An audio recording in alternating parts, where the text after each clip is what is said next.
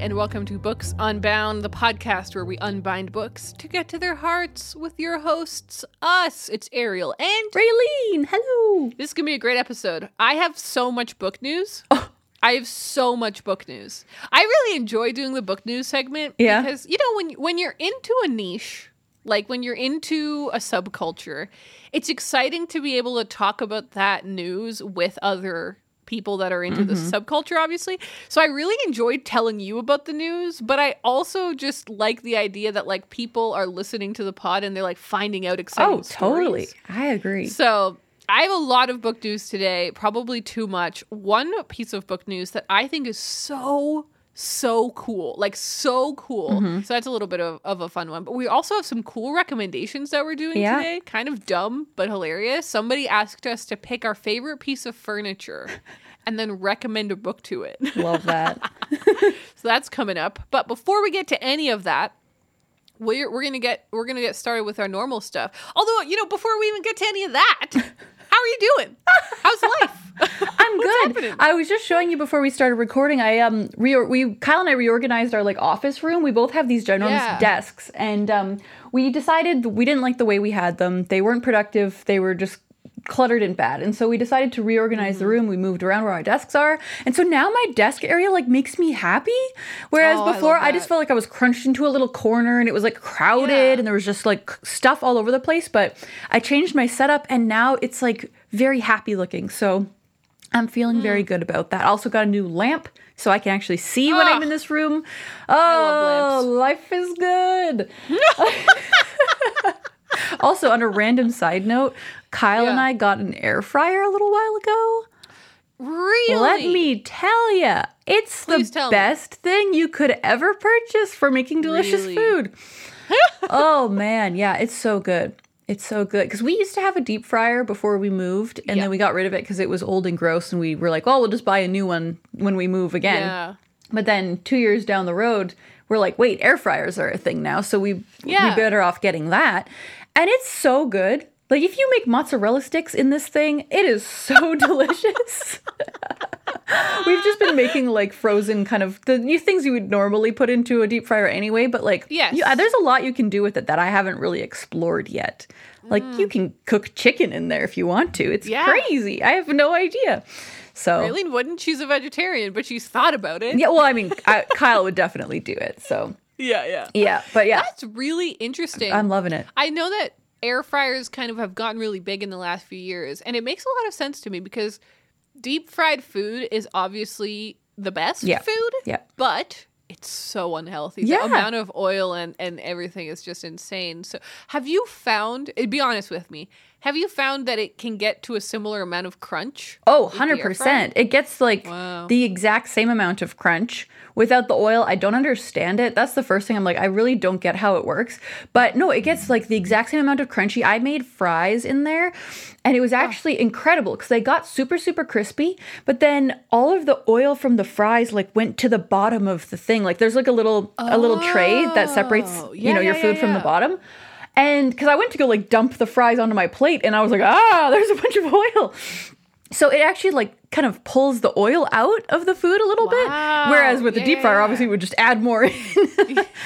So it actually made my fries feel like crispier and crunchier, but also less oily, which was nice. So that's so interesting. So the oven that I bought, the stove that I bought, has an air fryer setting. Oh, that's interesting. Because I'm like, ovens do not get crisp the same way that the air fryer exactly. does. So it very specifically is like a different function. That's cool. It's like, you can bake, you can broil, or you can air fry. I tried it once and it really didn't work. And so I looked it up and it's because, like you've kind of mentioned, you need a specific tray. Yeah. And I don't have the tray. And it's really funny because I was looking it up. And it's like a really common complaint from everyone who's bought this oven. They're like, the air fryer is fantastic, but why doesn't the tray come included? Like you have to buy the tray separately. So I didn't know that I had to buy it. So now I've got to look into buying that though, because I really do love deep fried food, obviously like fries and stuff, but I feel unhealthy when I eat that stuff, obviously. And so I think the air fryer is pretty cool That's cool technique. It makes you feel just slightly less unhealthy. Yeah, like still eating just buckets of potatoes, but that's fine if it's air fried. And it's just so tasty and so easy. Like, I love that you just pop it in. It doesn't have to preheat or anything. Like, you just put it in and it's like, boom, I'm cooking. So you've really gone from like 0 to 100 microwave and an air fryer in a matter of I know. weeks? This is the Appliance Podcast, and I am living my best life. Yeah, I don't even use my oven anymore. Like, I haven't used it in a while because I haven't had need for it. Because we've just been making little small things in the air fryer. Because we got the one that has the 2 baskets, so you can cook one thing in one and something else in the other. Yeah. Wow, it's incredible. I love that. It's amazing. I love that for you. Yeah. I think that's incredible. It's my favorite. Now I'm thinking about it. I'm like, oh, I got to make some mozzarella sticks after this. What a specific mission. They're just so, like, it's funny because I am kind of lactose intolerant, so I haven't really been eating cheese, but because it was for Kyle's birthday that we got the air fryer, I was like, I'm going to have to get us some matzo sticks because they are the most delicious. So I just have like 1 or 2 every now and then just so I can get a little taste. You're telling me there's no one out there making lactose-free matzo sticks? Ew. If they are, they would not be good. There's nothing like real cheese, man. There's nothing like lactose. Shoot. I mean, we won't go into lactose, but I recently became lactose intolerant. I was looking this up because I was like, I definitely wasn't lactose intolerant a few years ago, and now I definitely am. Every time I have like too much cheese or milk, or sometimes it doesn't even have to be that much cheese. Yeah. Like just one piece of cheese can bring this whole woman down. Just stomach pain for days. Not days, but and so I was looking it up, and actually a lot of people become lactose intolerant in their adulthood. Yeah, that's what happened to me. Yeah. Ugh, God. I mean, we don't have to talk anymore about lactose intolerance, but I will say it sucks. It's a dark, dark life. It is. It does suck. Although because of you, I found, maybe this is a PSA for everyone. Because of you, I found those lactose pills, the enzyme pills. They're incredible. Yeah. They're actually really good. Because it turns out, guys, I'm sorry, I'm going to go on a tangent. Turns out lactose intolerance is not an allergy. So allergy is a very specific type of reaction that your body has. Lactose intolerance means that your body does not create the enzymes that can break down lactose. And so it has nothing to do with allergy. It's just that your body isn't breaking this down, and so it's upsetting your stomach and your system. So these pills are the enzyme. Yeah. So you can have them, and then you're just kind of superficially giving your body the enzyme that will then break down the lactose, and then you feel fine. Yeah. So it's an incredible feat of science. We'll move on. It really is. And it's funny because I've actually known about them for a really long time, because when I was a kid, I had a friend who was lactose intolerant, and she we would like be making tea or whatever with milk in it, and she'd be like, oh, I just have to have my pills so they protect my stomach from the milk. And I was like, what are you talking about? Because back in those days, there was like, non-dairy milks weren't prevalent. Like there was maybe soy milk, but nobody liked it. So we would just drink the milk anyway. But yeah. Oh, man. These kids with their oat milk, they don't even know how lucky they have. They don't even know. I love oat milk. Me too. It's so I had cough. We ran out of oat milk the other day. My mom has lactose-free milk. So we ran out of my oat milk, and I was making tea. So Connor put the lactose-free milk in it, and it's so dairy. Like it tastes so different. Milk. Yeah. That I'm like, God, I just really actually prefer oat milk now. Like, I know. I think I feel the same way. Like I still love cheese, but like milk. Yeah. I don't like milk and cream. Like, ugh. I'm not into it anymore. I'm pretty over milk. Yeah. Big milk.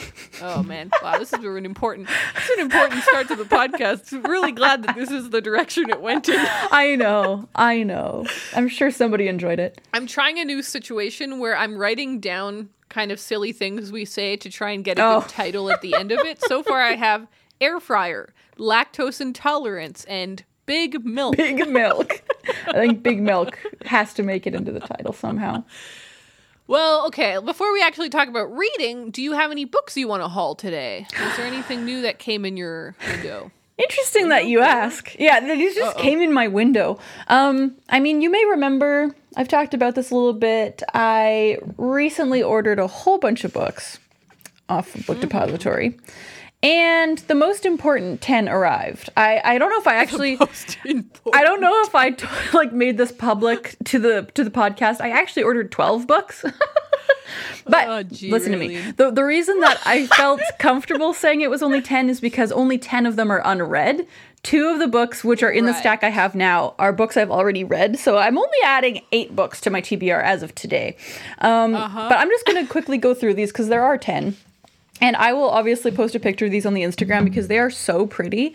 Like I may even do a few pictures because the spines alone, I'm going to just show Ariel, the spines alone are just so pretty. It's funny because I have purchased a few of the books you've talked about in Book Olds, but I don't know if we've ever done the kind of opposite where this was a segment we had on Book News. Do you remember we talked about these books and now you've gone out and bought them? Yeah. Although I found out about this Book News because of you. Yeah, so I was going to say I definitely had seen them previously, but I didn't realize like how many there were. I thought there was like maybe 4 books in this set, but there's 10. So I'm just going to take you through it. This is the Vintage Heroines set that Ariel talked about a little while ago.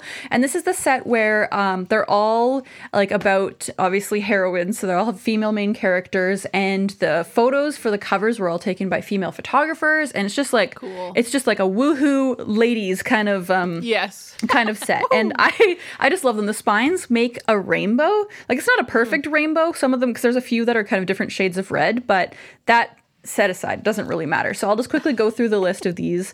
So there's My Year of Rest and Relaxation by Ottessa Moshfegh. Oh, God. Beautiful. I think that's my favorite one. I think so too. That one and the orange one that's coming up. Those are possibly my 2 favorites. But then we've got We Need New Names by Noviolet Bulawayo, which I haven't really heard much about, but it's got a great cover as well. I love all these covers except for we know there's a couple that are not the perfect covers, but that's okay. Then we've got 20 Fragments of a Ravenous Youth by Xiaolu Guo, which I'm really excited about. Yeah, this one I had literally never heard of, but it sounds really cool. And it's got pictures. It's got pictures in it too, which is really fun. Oh, really? I'm trying to find one for you. This is kind of a random picture, but oh, it's like a photograph. Yeah. There's like actual photographs. So this one is about a young woman who lives in Beijing and she's trying to get a job as a film extra. So it's like all about her like trying to get into the film industry, I guess. So it's kind of like random and cool. But I think that one's also told like the title suggests, it's 20 fragments. So it's kind of like all these little vignettes almost is what I gather from the back of that. Anywho, then we've got White Chrysanthemum by Mary Lynn Bracht, which this one I think I'm the most excited to read. Wow, it's stunning though. They're all so stunning. It is so beautiful. And what I love about this series too is that it is all over the world. Like a lot of these are translated. Yes, not all of them obviously, but there are a whole bunch from all sorts of different countries, which I think is really cool too. I love that too. Then we've got, this is my other favorite, Oranges Are Not the Only Fruit by Jeanette Winterson. It's just, these are so pretty. Stunning photographs. It's so pretty. I've heard it's so funny the power of a book cover. I know. But like I've heard a lot of great things about that book and I've looked it up before and I hate the cover. It creeps me out because it's got antique vibes, but like I don't like the covers of that book, but that cover, I'm like, I should read that book. Well, I know, I agree with you because I've been like, that's a book that I've picked up 100 times in bookstores and thought about buying because it sounds really good. But I've always stopped because of whatever reason. And I think the ugly covers are definitely part of it. So as soon as I saw that was part of this collection, I was like, oh, yeah, baby, I have to buy them all. The next one is Gigi by Colette. And this one is actually 2 short stories or 2 novellas. One is called Gigi and the other one is called The Cat. Which I thought was... I have that. I actually have that same collection. A different cover, obviously. That's awesome. That bind up is pretty common. But I bought it because Keira Knightley, my favorite actress, did a movie, like a biopic of Colette. Oh, cool. Called Colette. So I was at a bookshop and I found a book by Colette, and I was Gigi and the Cat, and I was like, yeah, I should buy this because it was like $5 or something. But I've never read it. Well, that's fun. Buddy read. Heyo. Heyo. And the next one is Jane Eyre by Charlotte Bronte, which this one we've discussed is probably the least good cover, unfortunately. Like it just doesn't so disappointing. Yeah, like it just looks kind of 2008, looks like a romance book or like Twilight a little bit. You know what I mean? Like it just looks like Twilight. It looks like Twilight, and it doesn't fit in with the modernness of all of the other photographers. Yeah, that's the other problem I have with it. I love that every single other cover has like either a portrait of a woman or like a woman in somewhere. This one's just a hand.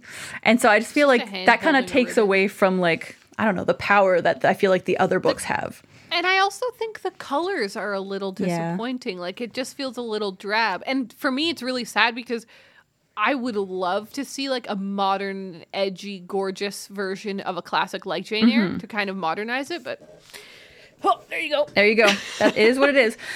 Next up, one of my other favorites is I Capture the Castle by Dodie Smith, and I didn't realize how big this book was. Yeah, that's big. It's a hefty one, but this is one that I remember back when I worked at the bookstore. Wow, actually, it's got huge font though, so that's totally fine. Okay, that's good. I wrote a little recommendation card for this book when I worked at the bookstore because it wasn't selling, and so I was like, and what I ended up finding through my research that it was kind of like The Great Gatsby meets like Jane Austen a little bit, were the comparisons that I saw quite a bit.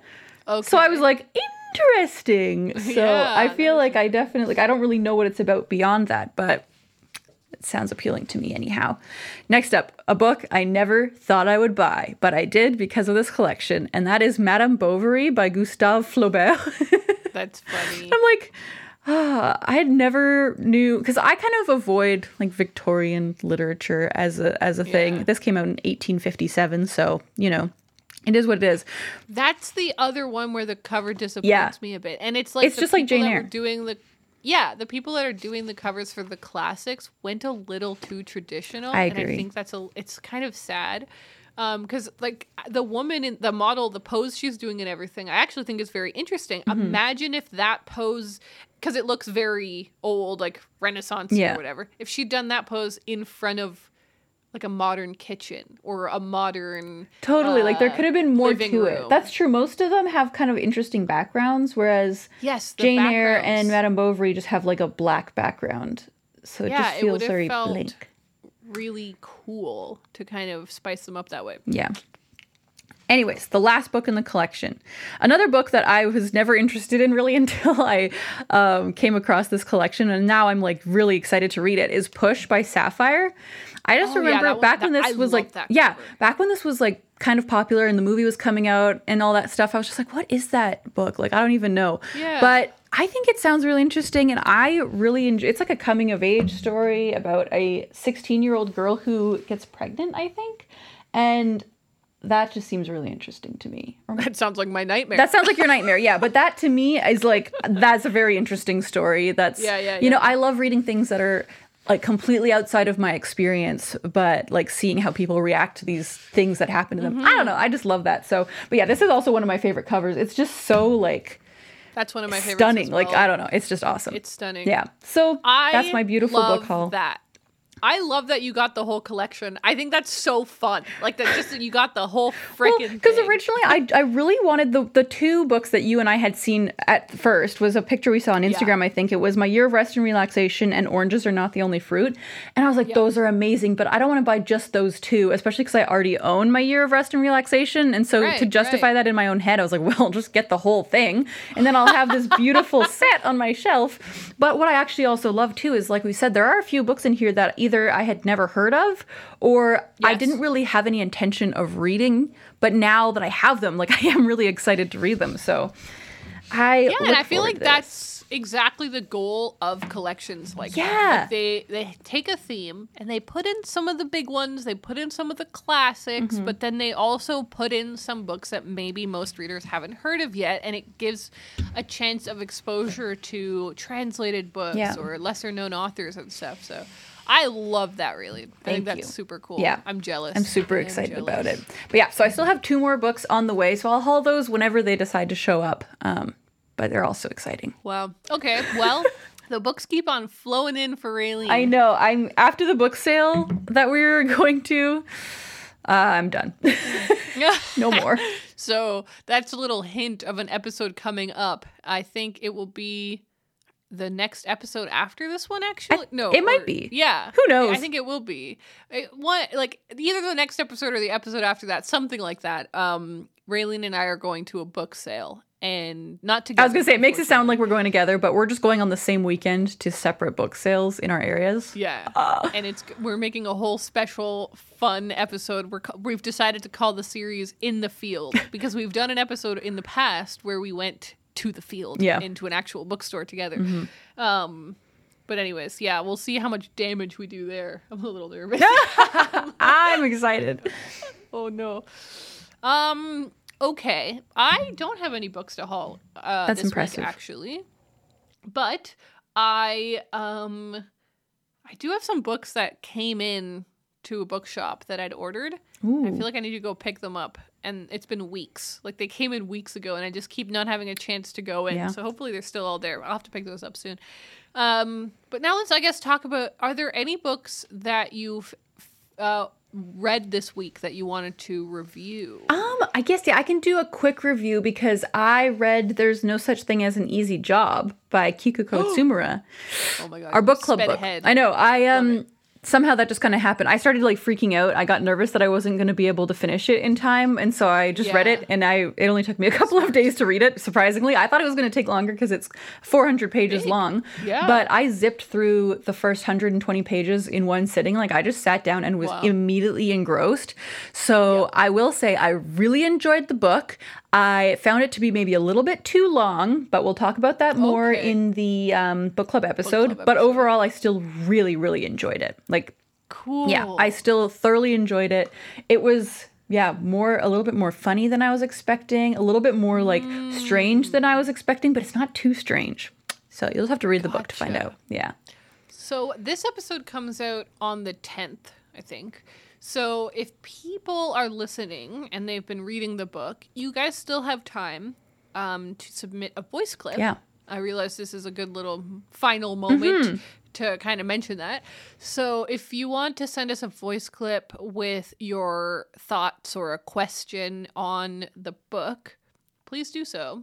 Visit our website, booksunboundpodcast.com. And then go to the book club page, and all of the details that you need on how to submit it properly are there. Yes. So there you go. Well, it's cool that you read it, and I'm really excited that you liked it. Yeah.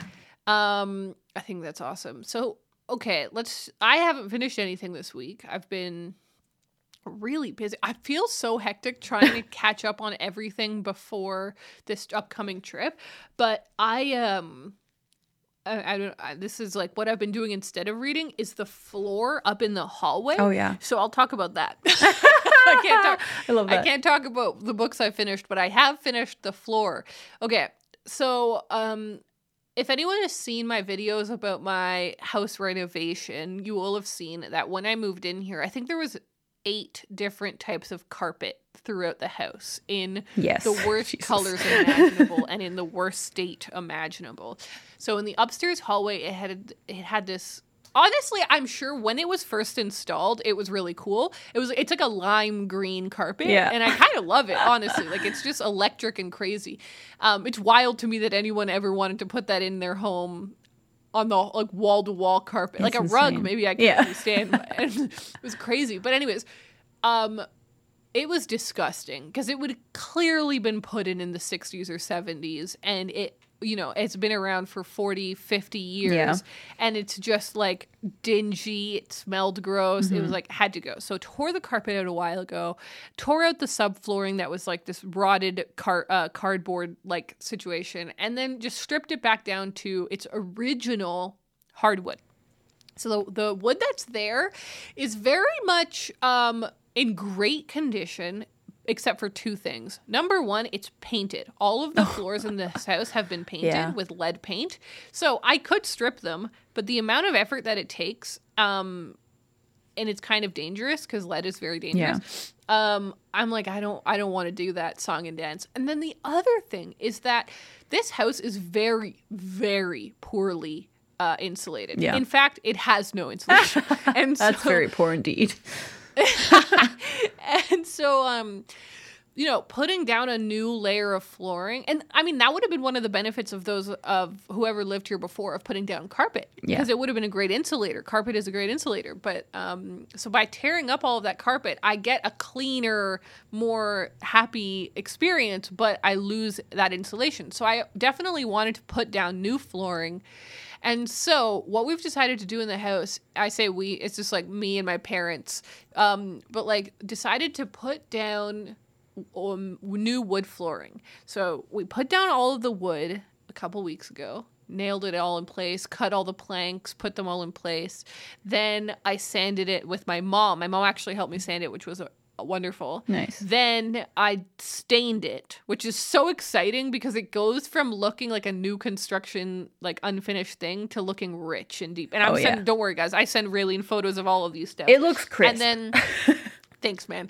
And then I started doing the final layers of polyurethane, which is basically like a kind of a plasticky, oily coating that like protects the floor. And now it's done and it looks so beautiful and I'm so proud of it. And like every single time I walk on it, I'm just like, yeah, this is good. I nailed it. Excellent. And like there's little areas where there's little errors, but I know why. Do you know what I mean? Like, it's such a learning experience. So anyway, I've been doing that for the last week and I'm so proud of it. And I'm really excited because that room is getting so close to being done.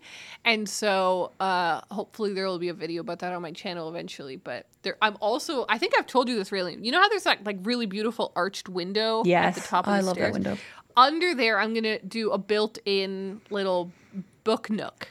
So I can't wait. That's happening. I know. I can't wait either. It's so exciting. So that's happening. And so I'll have another little spot in the house for reading, which I think it'll be, I think, the best really spot. Cute. I think that will end up being the best spot in the whole house. Because you have a good view from that window too. So I feel like that's a very like vibey place to sit and read. Yes, vibey. I don't know any other way to put it. I love that. So there you go. That's an update on what I've been doing. But what are you currently reading? I'm really excited to tell you what I'm currently reading. Yeah? But you go first. Yeah, my currently reading is kind of like not that exciting today. But before we started recording, as you know, I had to take my car in to be serviced. And while I was waiting for someone to show up to drive me back home, I was like, oh, I have 20 minutes. What am I going to do? So I decided to find an ebook on Libby and see what was available based on like some books that I actually already own and want to read. So I started reading Red at the Bone by Jacqueline Woodson. So that's funny. Yeah. So this is actually one of my short books for my short TBR challenge. So this kind of worked out that it was available. So I just decided to start reading this. So I'm only in the first, I read 16 pages or whatever. But so far, very interesting. So this book is about a young girl who, at the time that the book starts, she's 16 and she's getting ready for her cotillion, the kind of debut classic, party thing.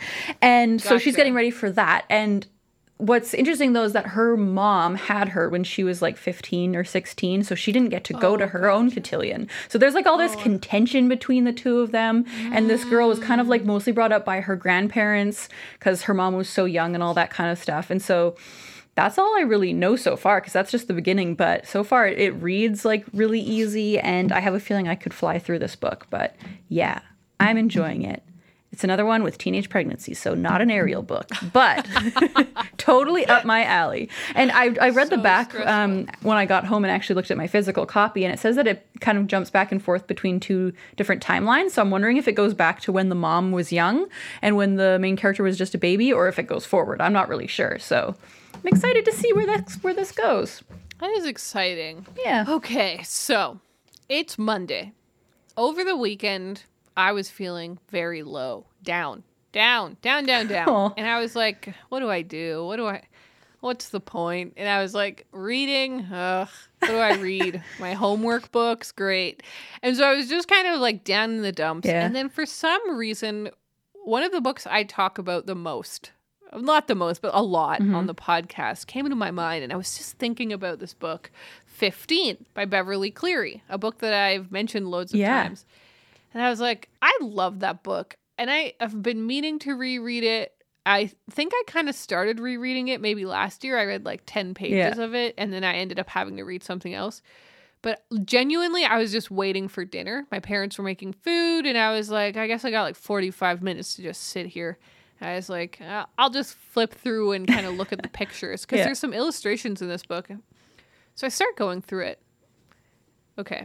I was zooming. I was on page 60 or something by the time they called for dinner. And I was like, wow, this book is freaking great.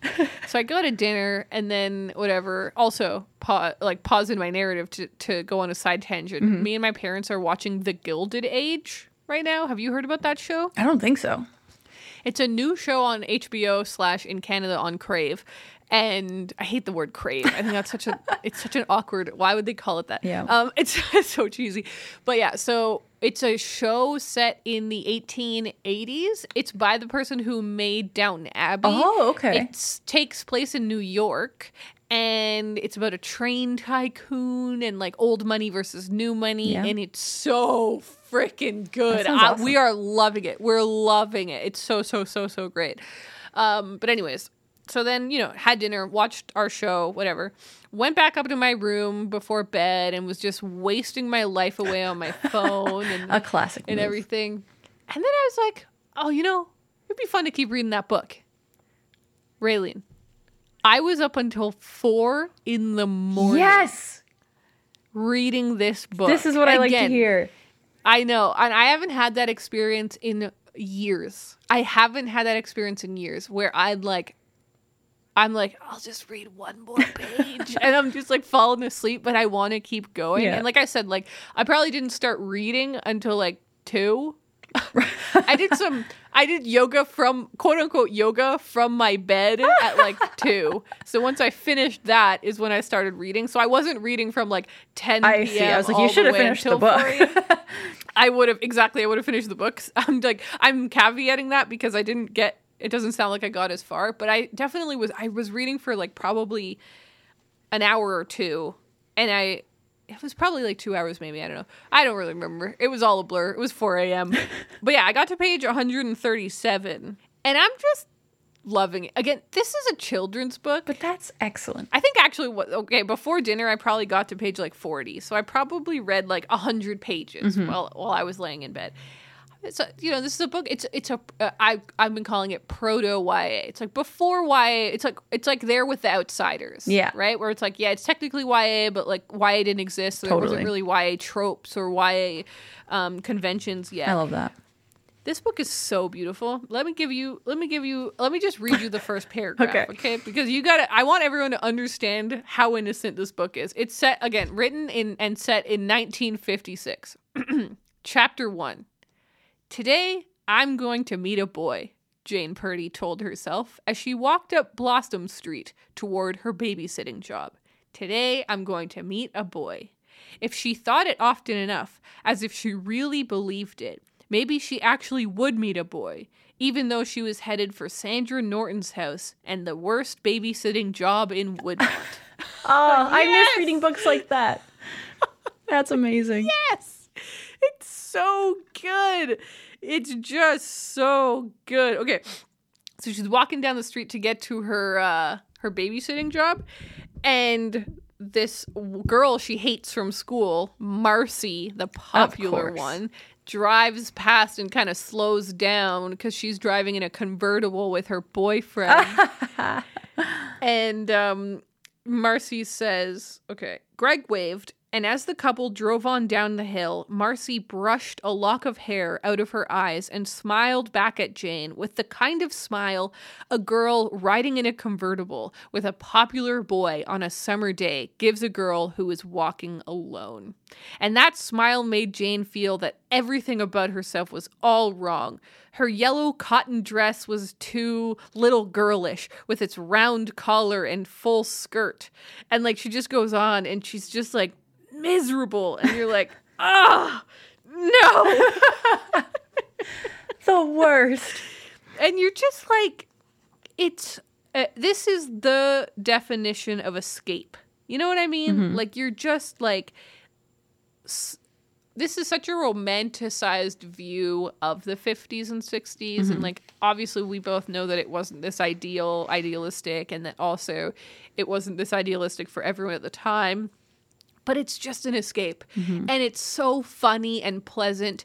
The other thing, and this is legit, Raylene, the illustrations in this book, I don't know if it was an accident. They're stunning.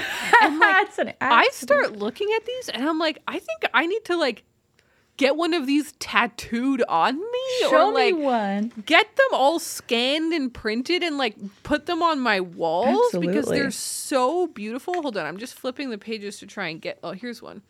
So here's a photo or an illustration. Kind of reminds me of Nancy Drew a little bit. Like it's got the same kind of vibe a little bit. For sure. And they would have been written in the same-ish period, right?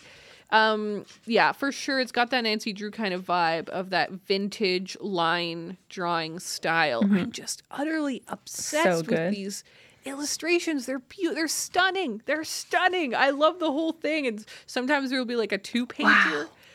She loves her. So she meets this boy. She does meet the boy. She meets a boy that day, which is so exciting. But then she's like, okay, so this is kind of what's fun. The other thing that's fun about the book is just how different life was before smartphones and the social God, yeah. So she's at this babysitting job.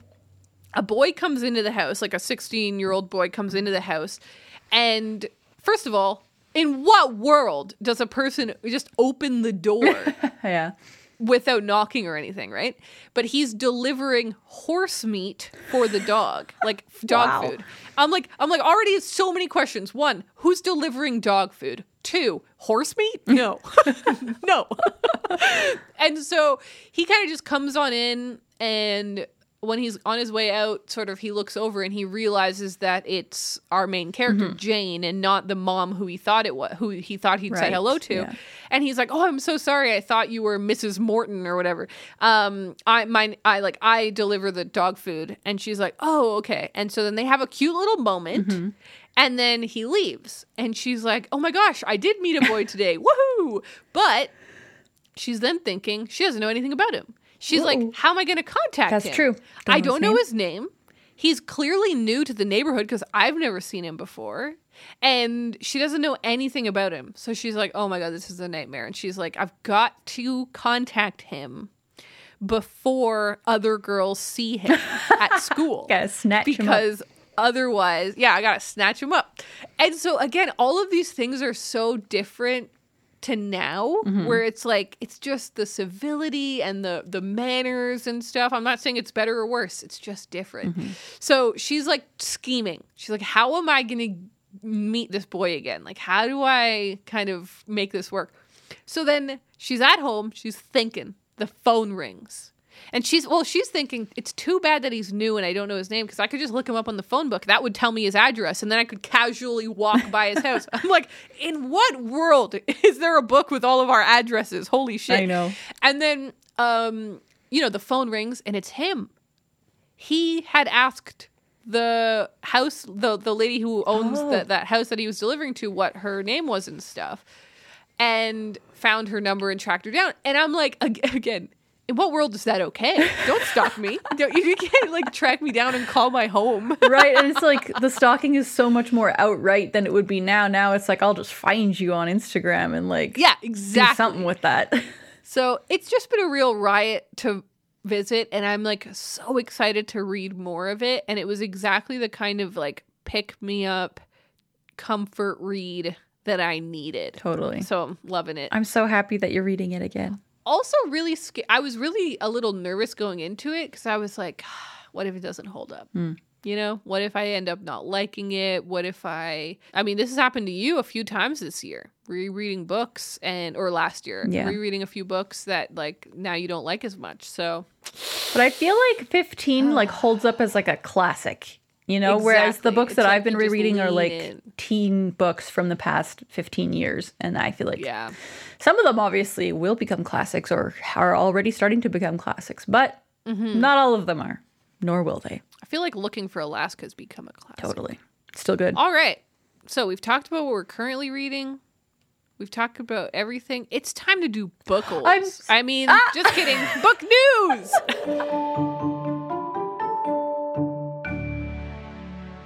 Okay, I'm extremely excited about book news today, as I mentioned at the top of the pod. I want to start with the piece of news I'm the most jazzed about. Okay. And I don't know if you'll be that jazzed about it, but I hope you are. Okay. I mean, it's just an interesting story. So here we go. I saw this on Instagram, and I was like, whoa, this is fantastic. And of course, my browser has stopped functioning. It's acting out of whack. Okay, here we go. I'm on an article from the New York Times. The article is written by Jennifer Schuessler, and it's called A tiny Bronte book lost for a century resurfaces. Here we go. A miniature book made by the 13-year-old Charlotte Bronte is going on sale next month for $1.25 million. I just got chills when you said that. That's crazy. There's so many cool things going on here. So Elizabeth Gaskell, who wrote North and South, Mary Barton, a very established author of her own right, was friends with Charlotte Bronte and wrote the definitive biography about Charlotte Bronte. So she explained all about Charlotte's life and everything there. And in her writings, she explained these little mini books that Charlotte had made as a kid. So we know about their existence. But this book, it says here, A Book of Rhymes is the name of it, is a 15-page volume, smaller than a playing card. So she made these tiny little zines. It was last seen at auction in 1916 in New York, where it sold for $520 before disappearing. Oh my God. So we know about these books, but we don't know about the poems in the books because they weren't written down, I guess. And it was lost. Somebody bought it at an auction over 100 years ago and then obviously had it in a personal collection and lost it. Now it's resurfaced. And the photos on this New York Times article are so interesting and beautiful, looking at the little sewing. There's little stitches that she did to sew the book together because there was no staples. Unbelievable. No and then also just a photo of the title page of it because she wrote a fancy little page of pretending that it's a real book. I love this little quote that it says, "The following are attempts at rhyming of an inferior nature, it must be acknowledged, but they are nevertheless my best." That's so cute. So it's a 13-year-old Charlotte Bronte, and now it's going to sell for $1 quadrillion. So I love this story. I read this article. I really enjoyed the article. I thought it was so fun, and so people should definitely look that up. But it's just such an exciting moment of history. It's exciting for a lot of different reasons. It brings up a very interesting debate about whether books like this should be sold privately or if they should be kept in museums and stuff so that everyone can have access to them. I don't know. I love it. I absolutely love it. Okay. Next up, I'll just go to this one. This was something that you actually messaged me about. And it's the fact that the trailer for a new show called Under the Banner of Heaven has come out. And this just felt like insane timing because Raylene has just finished reading 2 books by John Krakauer. That's right? Yeah.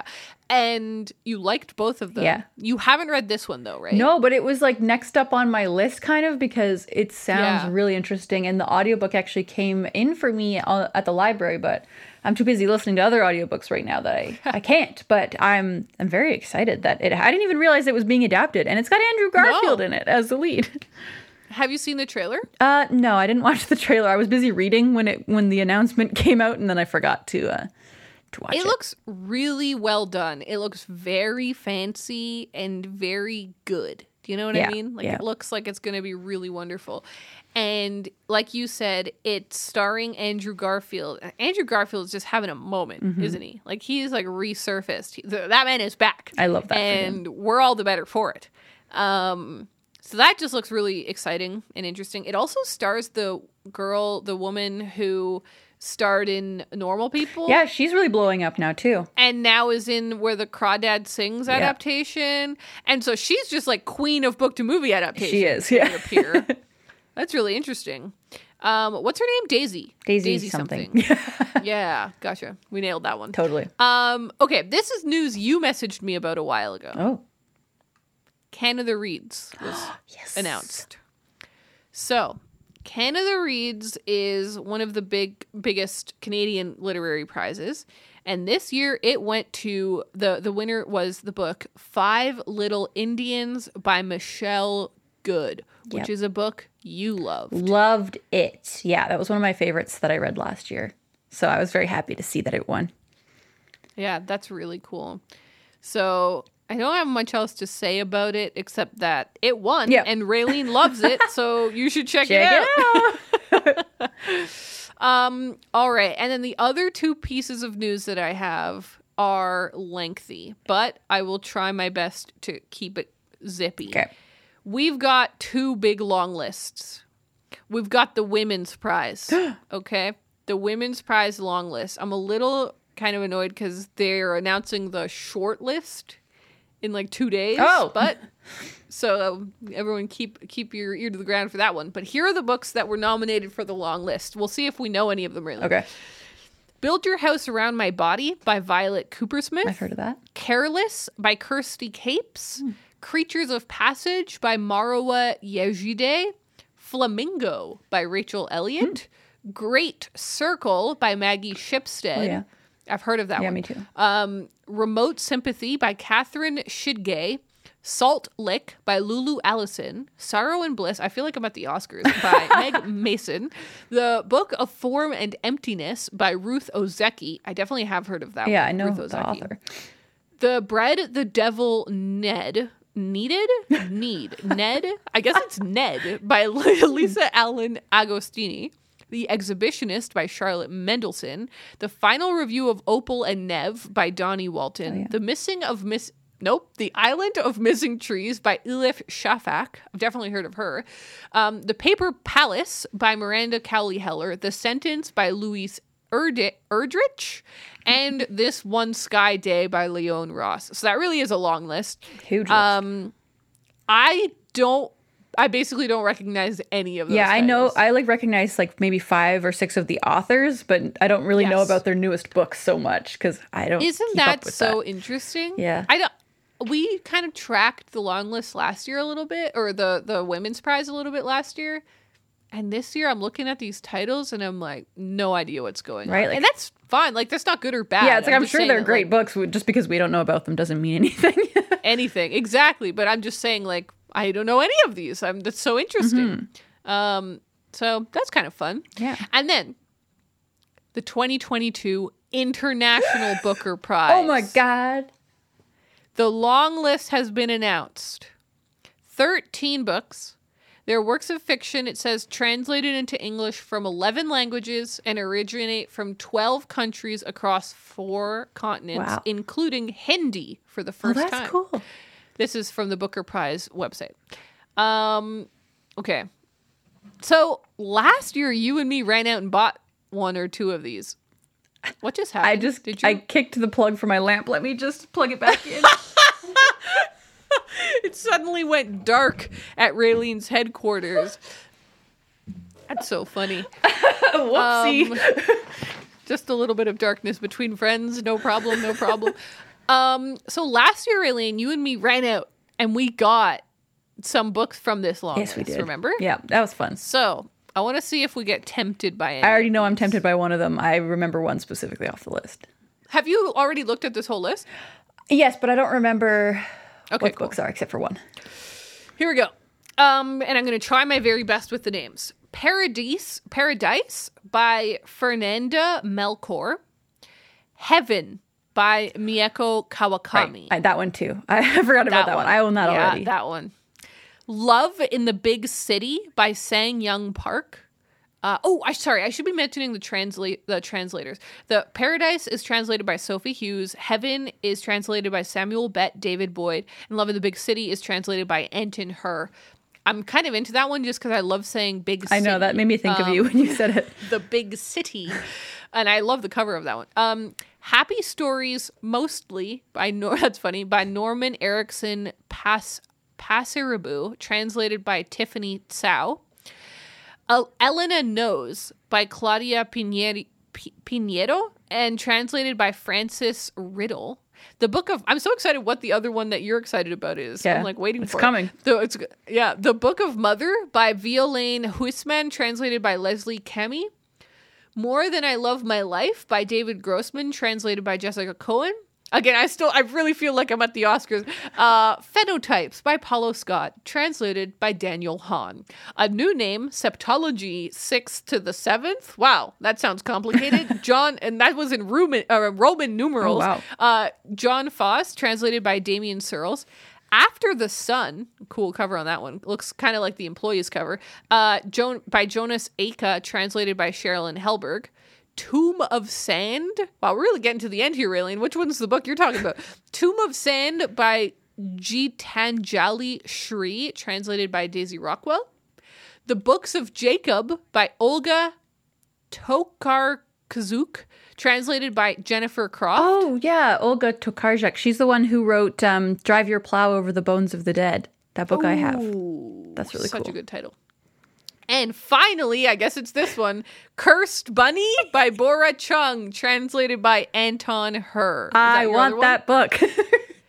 Whoa, so he translated 2 of these. Oh, really? Which other one did he translate? Anton Her translated Cursed Bunny and Love in the Big City. Very interesting. Well, I guess I know which books we're buying. Oh, that's so fun. Interesting. Yeah. Okay, so how do you know about Cursed Bunny? I think I saw it like on Instagram, maybe somebody reviewed it or something.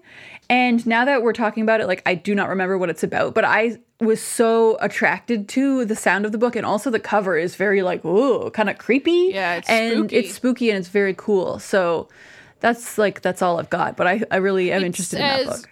For Cursed Bunny, it says, Bora Chung presents a genre-defying collection of short stories which blur the lines between magical realism, horror, and science fiction. Doesn't that just sound like really me? Cool. Yeah. It says, address the very real horrors and cruelties of patriarchy and capitalism in modern society. Nice. Sounds awesome. Yeah. So the author, Bora Chung, was born in Seoul. Wow. Very That's good. really cool. Very okay, good. so then let's look at my one, Love in the Big City. The Big City. An energetic, joyful, and moving novel that depicts both the glittering nighttime world of Seoul and the bleary-eyed morning after. Oh, that sounds good. Love it. Young is a cynical yet fun-loving Korean student who pinballs from home to class to the beds of recent Tinder matches. He and Jae-hee, his female best friend and roommate, frequent nearby bars where they suppress their anxieties about their love lives, families, and money with rounds of soju and freezer-chilled Marlboro Reds. Ugh! It sounds like my kind of book. All right, adding that to my list as well. Yeah, that sounds really I just really want good. it all. And I love this cover. It's very cool. Well, actually, there's a few different covers, so I don't know which one you're looking at. I'm just looking on Goodreads. There are many. Oh, I'm looking at one that's like a pack of cigarettes. Oh, the one I'm looking at is like kind of like turquoise and pink with a hand, and the font is yellow. It's kind of crazy. Oh, I'm looking at that one. I don't like that one. No, I don't like it as much. That's why I was surprised. Which one were you looking at? Do you see the other one? Cigarettes. Let me see. Oh, that's so awesome. I really like that one. That's so stunning. Okay, I got to make sure I get that one. Damn it. Maybe it's not the one that Canada has. Exactly. I like that it has the translator right on the cover, too. I know sometimes they don't do that. And I'm like, come on. You know what's funny, too? I got some gift cards, some Indigo gift cards for Christmas. Still haven't used them. That's impressive. Maybe this is my moment. Yeah, hopefully Indigo has some of these books, because I know sometimes they can be hard to find. Yeah, they're always a little tricky. It's probably going to have the wrong edition. It has the wrong edition. Classic. Wait, I'm about to go over there. I'm going to Europe. I'm going to Europe. Ariel! Will they have it? Does the UK or France have this edition? Oh, man. That's amazing. Hilarious. I'm going to Europe. I was like, I'm going to have to pay for really expensive shipping. Yeah. No. Amazing. No. Well, Cursed Bunny is not available from Indigo either, so if you happen to see it, okay, I will be on the lookout. I will be on the lookout. Right. That's so funny. Oh my God, Raylene, they have it. I'm looking at the Foils website as we speak. Okay, we'll move on. We will move on. I'm just so pumped. That was fun news, right? A lot of prizes. I guess it's a springtime thing, but there's a lot of prizes doing stuff. I guess so. I kind of forgot about prizes. I haven't been thinking about it this year. I know, same. It's kind of fallen off of we've got so much else going on. It's true. Well, let's now move into recommendations. Yeah. So we've got some fun ones here. They're kind of weird and random. Yeah, we went with some really strange, funny ones. So Raylene, would you like to read out our first recommendation request? Yes. So this first one comes from Bavik, who says, there's a big contentious argument about if there are more wheels or doors in the world. So I was wondering if you could recommend some books with an emphasis in plot or on the cover on one or the other. First of all, I didn't really know about this before. I know, it's so funny because every week Raylene and I have a little session where we talk about what recommendation requests we want to do next. Mm-hmm. And Raylene was like, haha, look at this one. And I was like, have you not heard this debate? And she was like, no. And I was like, this is a real debate right now. Like, people are really talking. I know Hank Green even made a TikTok or something about it. The people are talking. They want to know. Anyways, wheels or doors? Well, I mean, what I did, I kind of picked a couple of books for each one because I just looked at my shelves and was like, let's see which one I have more of. And all in all, Doors won just because of a specific series that I have, but I'll start with those then, I guess. So I have the whatever the series is called by Seanan McGuire. The first book is Every Heart a Doorway. Yes, classic. And then we've got Down Among the Sticks and Bones, another doorway there. And then Beneath the Sugar Sky, another doorway. And I don't own the whole series, but they all have doors of some kind on them. Yeah. And then another one I found was A Gentleman in Moscow by Amor Towles. This one, he's standing in a doorway and there's a door right there. So I was like, okay, Love it. That's a bunch of doors. So, I mean, of all the books I'm talking about here, the only ones I've read are the Seanan McGuire ones. So I guess automatically I pick doors, but I don't really know what the criteria is. That's so funny. I mean, so I'm looking at this little article from NBC News. Yeah. The title is very condescending. The internet is arguing over whether there are more doors or wheels in the world. But they have a funny quote. They say from a TikTok video. Mm-hmm. TikTok user Scarlett May 04, and it's a quote from her that says, "But now I'm thinking there are more doors than wheels because cars usually have 4 wheels and 4 doors, so they cancel each other out." Oh, that's true. And then there's skyscrapers with thousands of doors, but they also have like millions of office chairs with a bunch of wheels on them. God. So now I'm really struggling. And this is what's so fun about this dumb debate. Like, literally, I had this debate. I was part of this debate with 7 people. And every person would then be like, but what about, right? So you're like, but what about 18-wheelers? Yeah, like, and they like, only have there's 2 or wheels 3 on my doors. vacuum. Like, I haven't thought about this at all, but now I'm going to start thinking about it everywhere I look. Like, I've got closet doors. I've got doors to each room. I've got doors to each apartment in my apartment building. There's the door to the elevator. There's the door to the front door, the door to the back. Oh my God. Yeah, I can see how this could get out of hand really quick. I could definitely see that. But then on the side of Team Wheels, like, it's sort of like, how do you define wheel? Is it anything that rotates? Could it be like a wheel, like the Wheel of Fortune? Is that, you know what I mean? Yeah. But like every wheel, everything that you spin, it says... Many defending wheels have also noted that for every building with doors, there are countless wheels being used, like office chairs or shopping carts. Somebody said, what about the wheels-shaped pasta? Oh, God. Here we go. This is hilarious. Oh, here it says, UPS weighed in by counting the total number of wheels and doors on its fleet of more than 120,000 vehicles. The verdict, 768,000 wheels and 510,000 doors. So they have more wheels than doors in their fleet. Yeah. Wow. That's so I funny. would like to say that it's just perfectly equal. There's the same amount of both. I think it might be a 50-50 situation. This article literally has the Hank Green video, and Hank Green's big kind of side of the argument was like the amount of toys that are cars, like toy That's cars, true. that don't have doors that can open because they're fake doors. You would never do that, but they have all of the wheels. That is a good point, Hank. Very good point.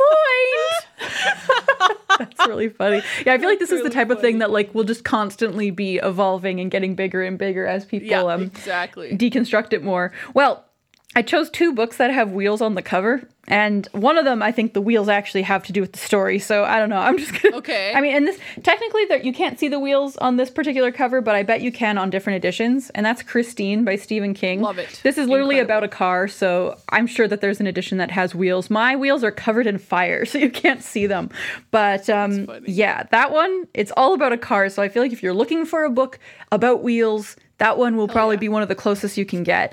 And another one that just happens to have a car on the cover is my edition of My Brilliant Friend by Elena Ferrante. There's 2 little girls like hiding behind a car, and you can see one wheel.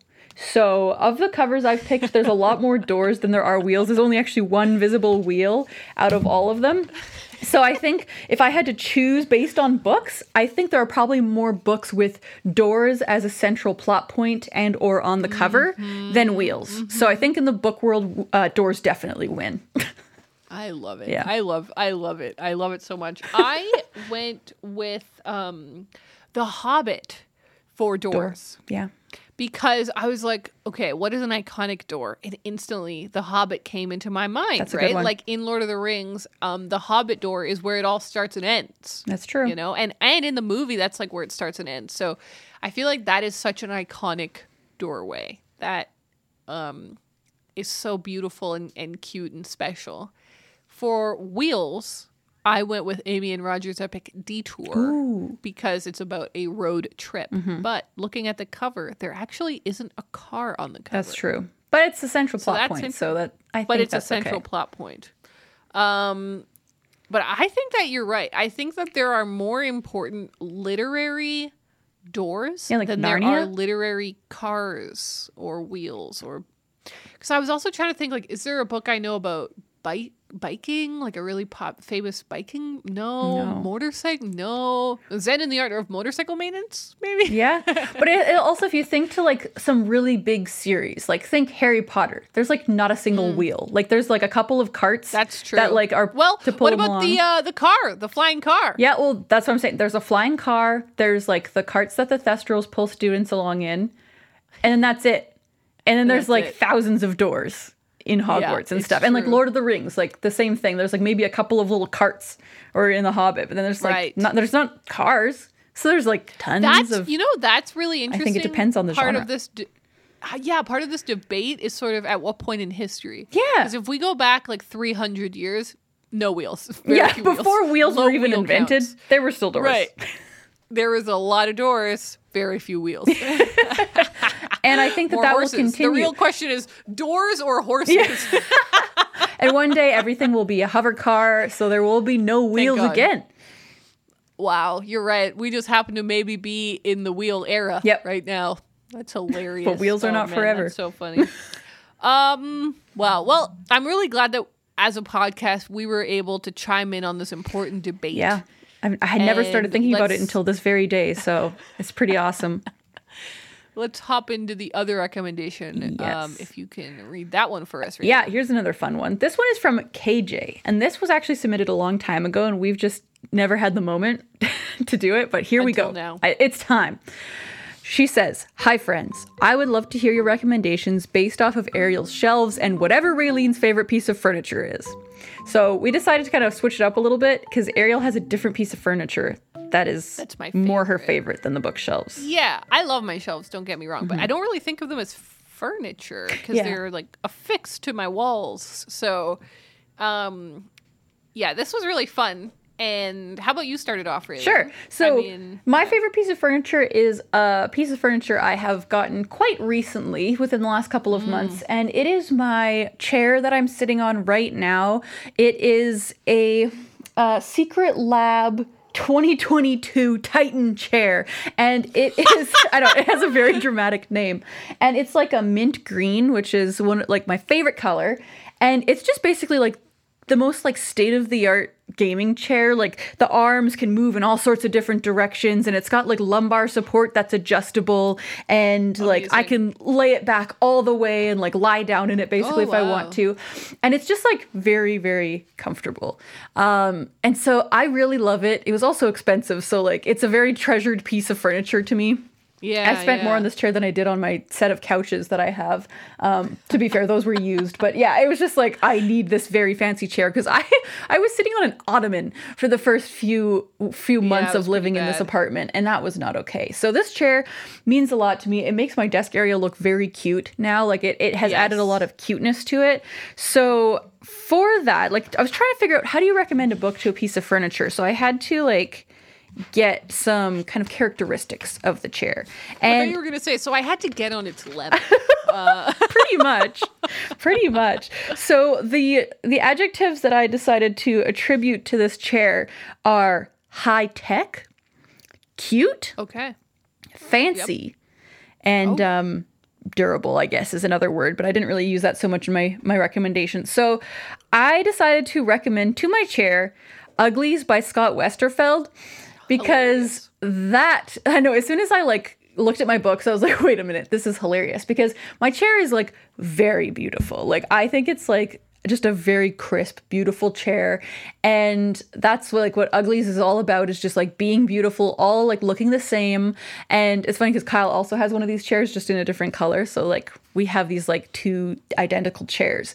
But Uglies is also very futuristic and like very high tech. Like they've got hoverboards that they fly around on. People have chips that they kind of put, I think it's just like into their head or whatever, but they can like see like a social media news feed and stuff. Like they can see all this stuff, and it's like all just like within them. They can like change their eye colors and stuff. So I thought that like that high tech futuristic aspect is what I think of when I see this chair. Because this chair, like, I don't know, it looks like it could be in an airplane or something. It's just like very fancy and like sturdy. So that's what I decided to recommend to my chair. I love it. I think that's hilarious. I love your chair because it makes you so happy and comfortable. So when I was thinking about your chair, I was like, that's a tricky one. That's an interesting one. For a big deal of that chair for me is the color. Yeah. Like, it's a very unique color of chair. It's a very Raylene color of chair, that teal.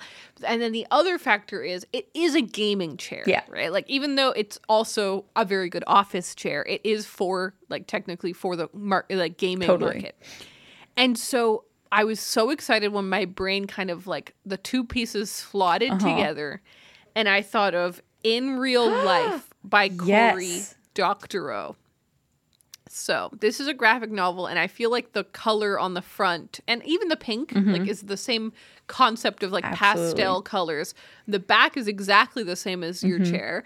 So the color scheme of this book really goes with your chair. It does, yeah. But then also, literally on the front of the cover is the main character, who on one half is sitting at her computer, and then on the other half you see her avatar that she plays as in this game that she plays. Yeah. And I was like, it's perfect. That's just like me. It's literally perfect. It's literally Raylene.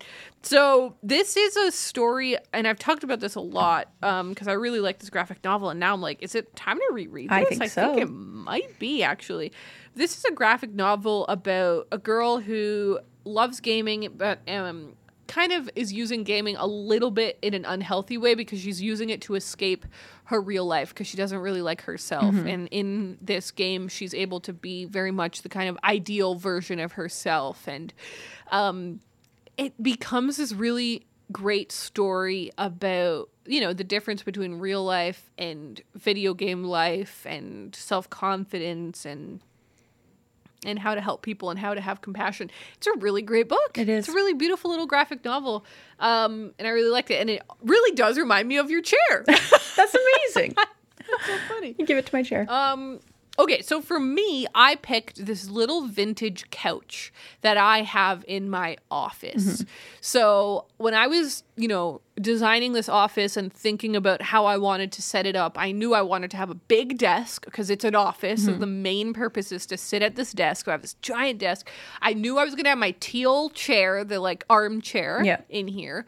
But I also wanted to have like a little couch or a little lounge chair or something so that I can just lay around and hypothetically read. I have read in that chair a couple of times. Most of the time, I'm not going to lie to you, it's just covered in jackets and backpacks. But I found this online for a really good deal because there was a bed and breakfast that was closing. Oh. And it was this really fancy bed and breakfast that was like 200 years old, and clearly they'd like the people that owned it had taken such beautiful care of this place. But anyways, they were selling all their furniture because this couple, they were so cool. They were older. They were like in their 60s, late 60s. Mm-hmm. They were selling the bed and breakfast, buying an RV, and they were like, screw this. We're going to travel the country. I love that. I was like, oh, you guys are amazing. So I bought this from them. I remember the drive we did out to go and get it, and then me and Connor trying to shove it into the car and then bringing it home and just staring at it. And I'm not going to lie to you, Raylene. I have thought about getting a tattoo of a drawing of this couch. That's because cute. I just think that it's so beautiful. Mm-hmm. Like it's just a gorgeous little piece of furniture. It feels very special to me. Yeah. So I guess I'll start since it's my furniture. Mm-hmm. I chose, weirdly enough, A Room of One's Own by Virginia Woolf. I say that it's a little weird of a pick for me because I haven't really read this book, and I did start it and I kind of got bored of it. That's fine. I feel the same way about Virginia Woolf.